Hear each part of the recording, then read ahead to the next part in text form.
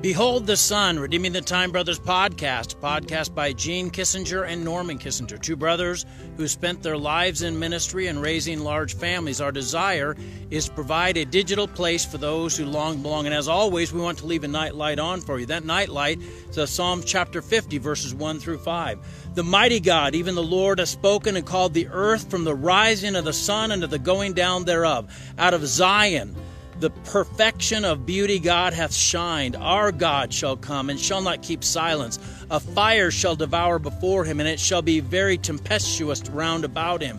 He shall call to the heavens from above and to the earth, that he may judge his people. Gather my saints together unto me, those that have made a covenant with me by sacrifice.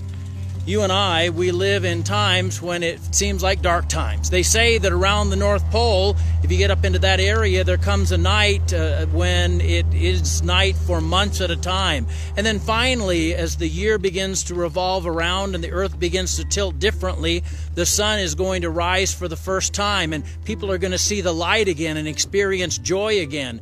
And they say that the very first sighting of it, they say, behold the sun, and there's a time of joyous celebration where they're wearing just bright colored clothes and celebrating the sun that has risen again. Look, I understand it gets dark around us. I also know that God is going to let the sun rise after the dark night. I understand that times are hard and difficult, but God is going to help you to carry the heavy load that you're bearing.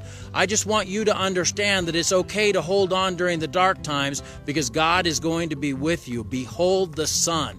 After the darkest of night, the sun will rise. Let's pray. Dear Lord God, I thank you for this day. I pray that you'd be with those that are in the midst of a dark night of the soul, God. They're distressed and they don't know which way to turn. Give them a supernatural strength that passes understanding. Allow them to know that you love them and care for them. Give them your supernatural presence and power. In Jesus' name, amen. Hey, God bless you. I love you, but Jesus loves you so much more. Have a great night.